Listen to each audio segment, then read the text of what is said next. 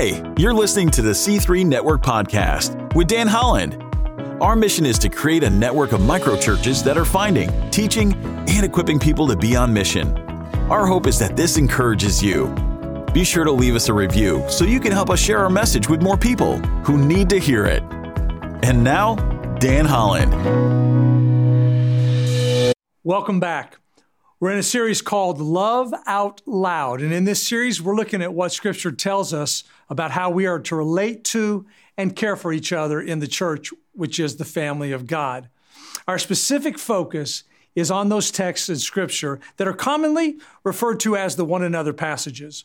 We kicked off this series by looking at the one another that sums up all other one another passages. That's the command to love one another. Every other one another, encourage one another, be members of one another, accept one another, admonish one another, are simply expressions of love, including the one that we're going to talk about today. I want you to open up your Bibles to James chapter 5. We're going to be in verse 16. James said, "Therefore confess your sins to each other and pray for each other so that you may be healed. The prayer of a righteous person is powerful and effective." All right, what's your initial response? Yeah, me too. My initial response is, thanks, but no thanks, James. That sounds like an awful and terrifying idea to me. Sure, I'm fine confessing that I ate too much junk food or that I laughed at an inappropriate joke, as some comedian told. But the thought of you finding out about some of that stuff that's rolling around in my head, decisions maybe that I have made, things that I've said and done, makes me break out in a cold sweat. Do any of you feel the same way?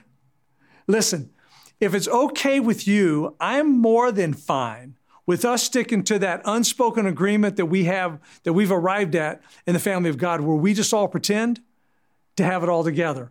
I'm totally good with that. You guys good with that? There's only one problem.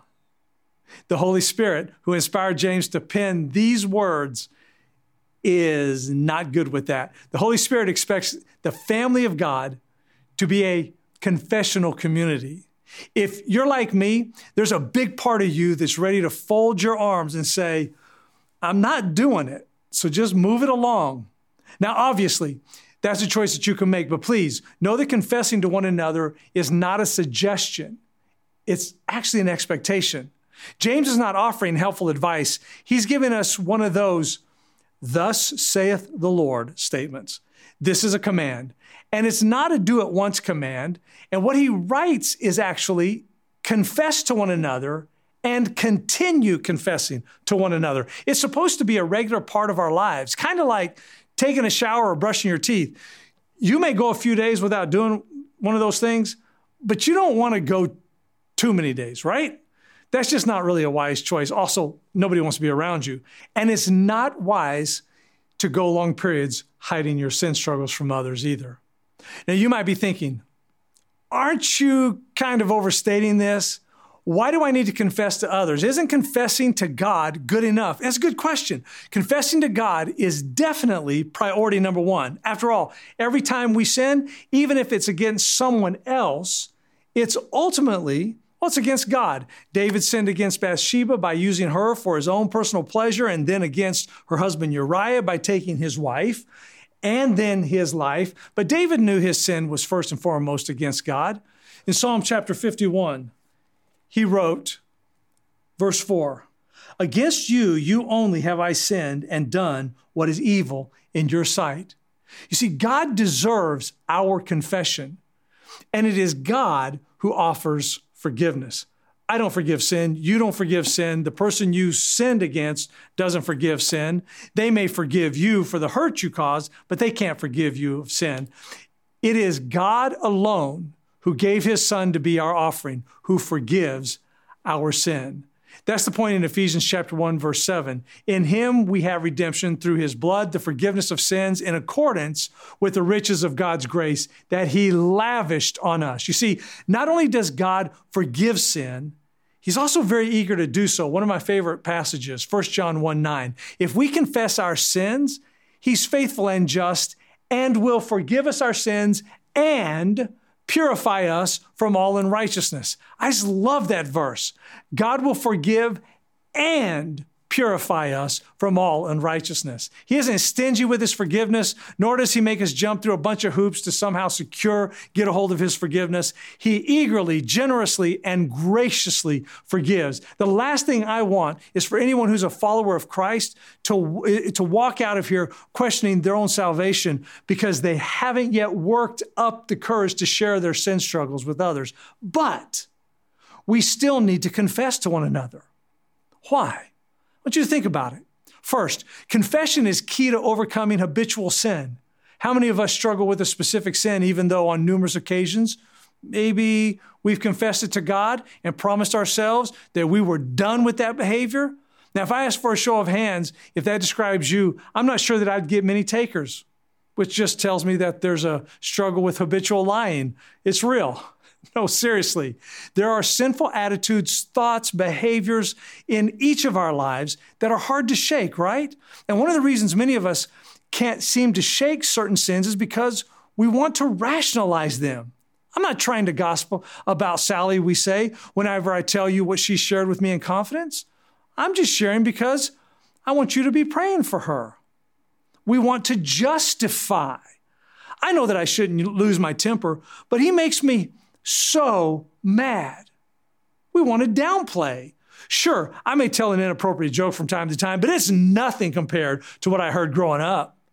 See, this is one of the reasons confession is so important, because the word confession in the original language literally means to say the same thing. You see, it means to agree with someone or something. In other words, when I truly confess, when I confess to God, I'm just saying that I agree with God. I agree with God that my attitude or my thoughts or my behavior is evil or sinful and that God is right. So why is it important to confess to others? Because the person we confess to is in a position to help us be honest with ourselves about whether or not we're taking ownership of our sin and still trying to explain it away in some kind of way. We'll not have sustained victory until we're honest about our sin, until we get real about it. Confession also brings sin into the light. My encouragement to you would be to not wait to confess your sin until you have sinned, but instead confess the moment the impulse to sin hits your heart. I believe that is what James is calling us to in this text. You see, in chapter 1 of this letter, James tells us all about how sin grows in our life. Go back to James chapter 1. Let's look at verse 13. James said, when tempted, no one should say, hey, God is tempting me. For God cannot be tempted by evil, nor does he tempt anyone. But each person is tempted when they are dragged away by their own evil desire and enticed. And then, after desire has conceived, it gives birth to sin, and sin, when it is full grown, gives birth to death. See, the goal is to nip sin in the bud way before it's full grown, right?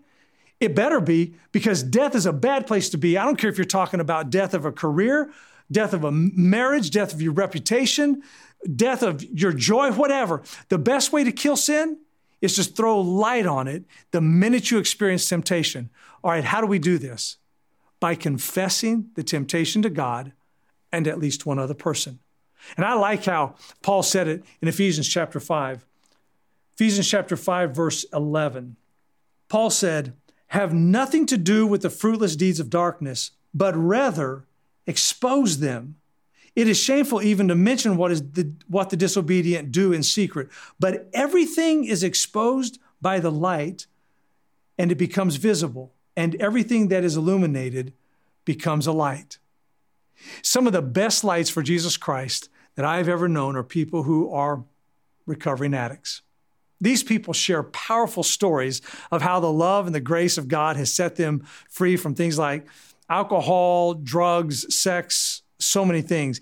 Every one of these folks will tell you that to get clean and stay sober, they had to stop hiding and start sharing.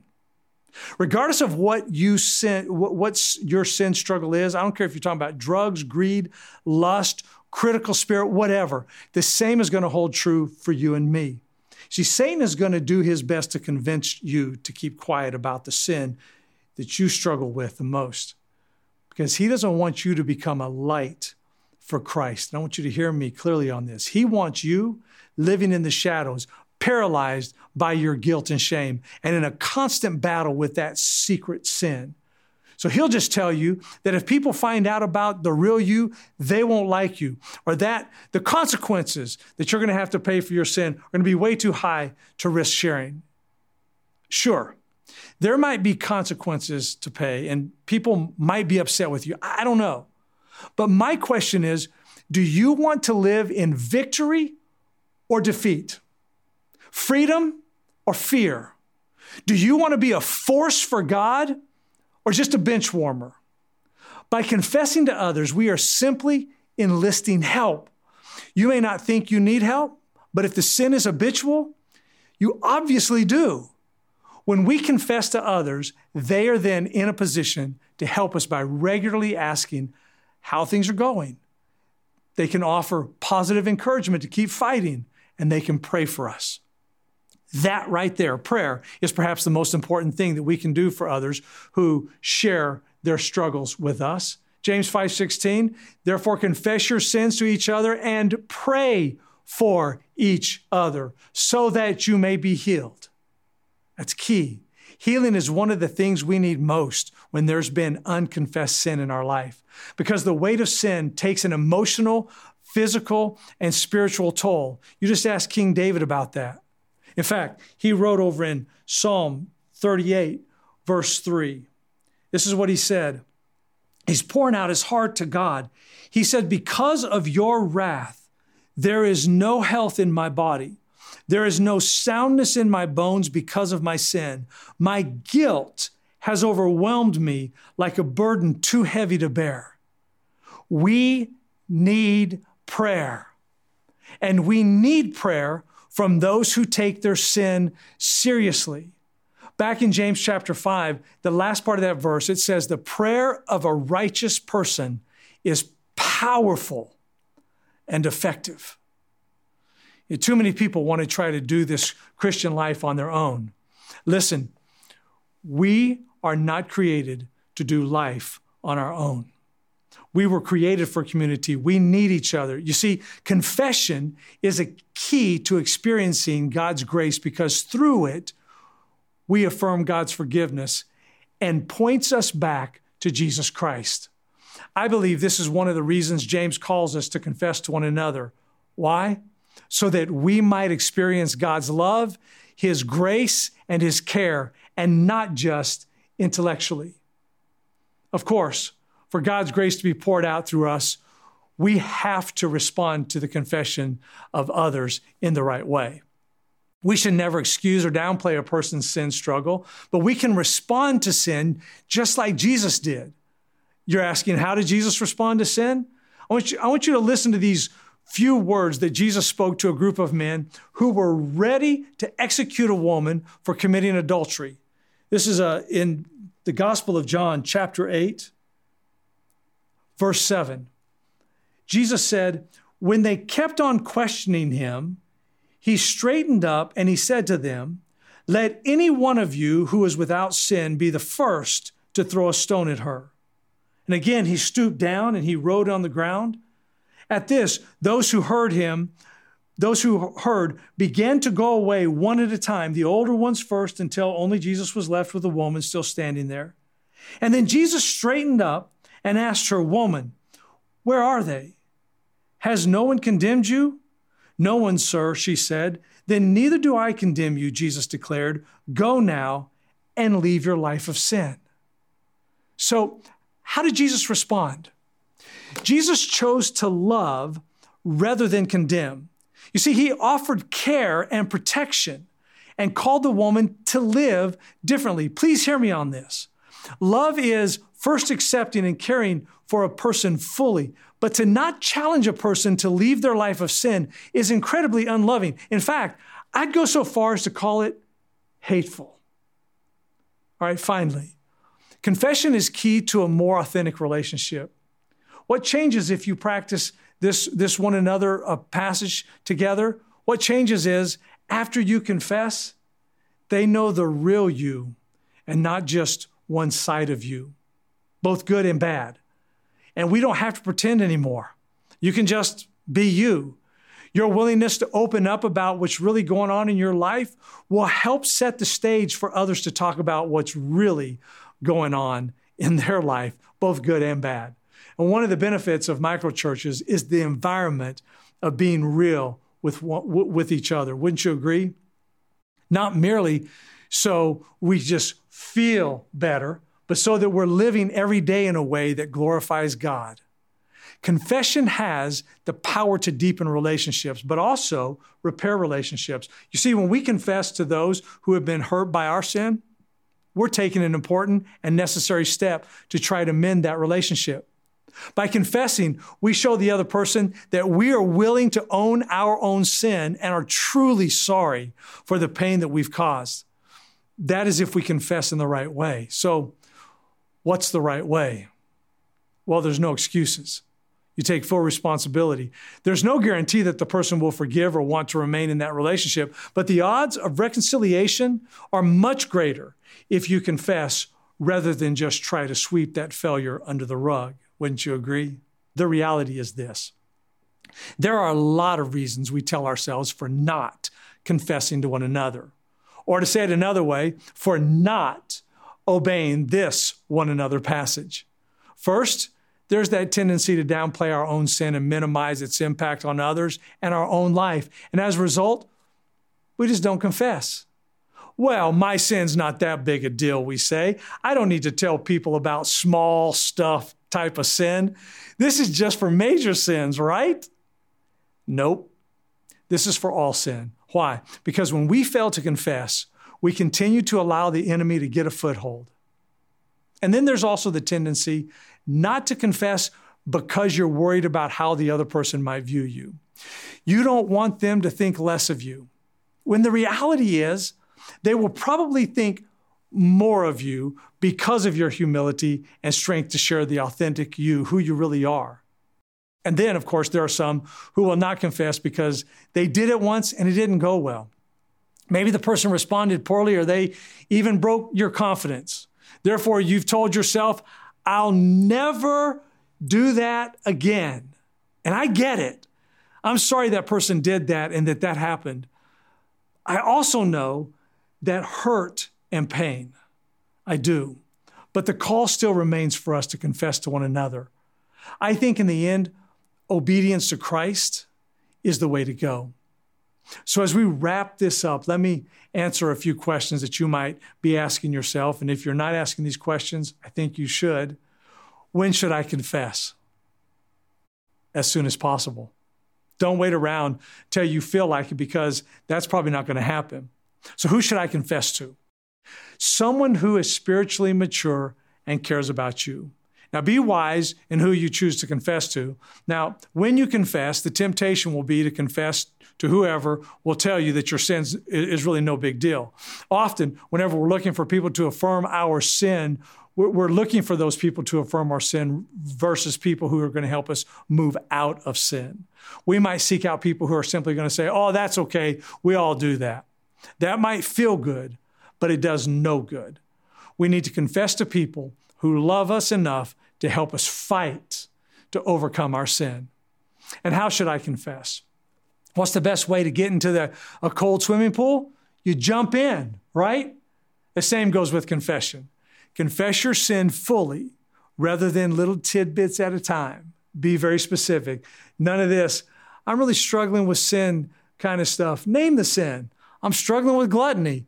Give an example of how that sin is messing up your life. One of my friends jokingly told me, I can't pass a McDonald's without ordering a Big Mac and large fries.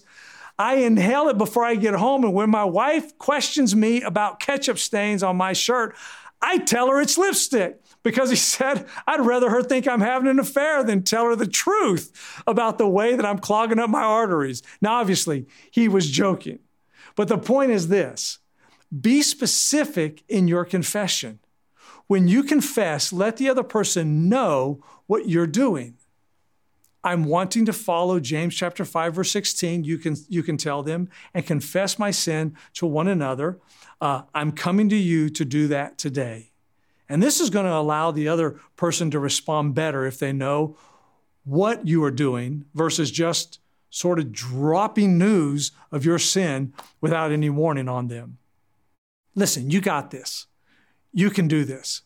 Okay, can anyone guess what the challenge might be for this week?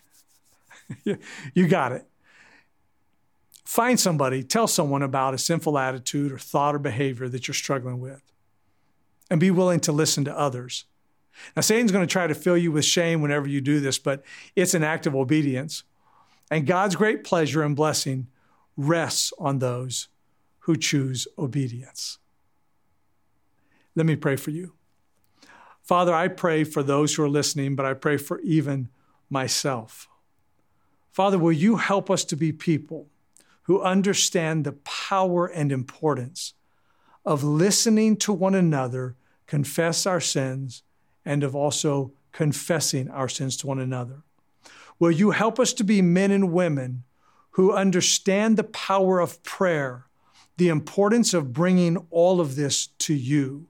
I pray, Father, that your church, your people will be strengthened because we practice this one another passage. It's in the name of Jesus Christ we pray. Amen. Thanks for tuning in.